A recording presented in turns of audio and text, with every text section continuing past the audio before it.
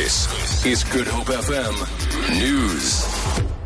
The African Christian Democratic Party in the Western Cape has announced that its MPL, Ferlon Christians, will be the party's mayoral candidate in the city of Cape Town. The party launched its provincial manifesto in Cape Town earlier today. Christians said they have a strong focus on youth upliftment, addressing drug abuse and establishing family values based on Christian principles. He says they're confident of winning at least 20 wards in the metro in the August elections. Police commander at the Delft police station, Colonel Luyanda Damoyi, has described the slain constable Mteto Sandler as a model policeman.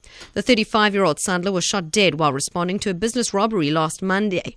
Tandiswa Mayoral reports. Damoyi described the police officer who always showed up for his shift.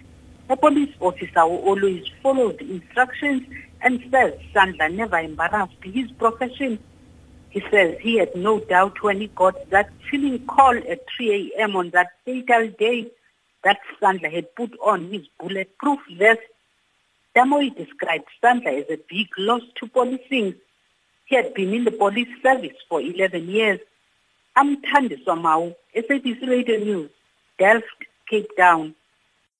A funeral for the victims of a house fire which killed 8 people in Mitchell's Plain more than a week ago will take place at the Lentegeur Civic Centre this Saturday. Owner of the house, Patrick Abrahams, lost 6 family members while 4 others were hospitalised. Family spokesperson William Resent. We're also looking at maybe just having a short service in front of the family house that burnt down. 4 will be buried on Saturday. The 3 kids of the Abrahams family and the grandchild, which is Tamia, she will be buried on Saturday. The other 2 will be buried also hopefully on Saturday. Mr. Swart, the family hasn't confirmed any final arrangement with regard to his funeral. And finally, a leopard has killed 33 endangered African penguins during a single visit to the Stony Point Penguin Colony in Betty's Bay. Cape Nature's spokesperson Justin Lawrence says the last time a similar incident occurred was between the 1980s and 1990s, when more than 100 birds were killed.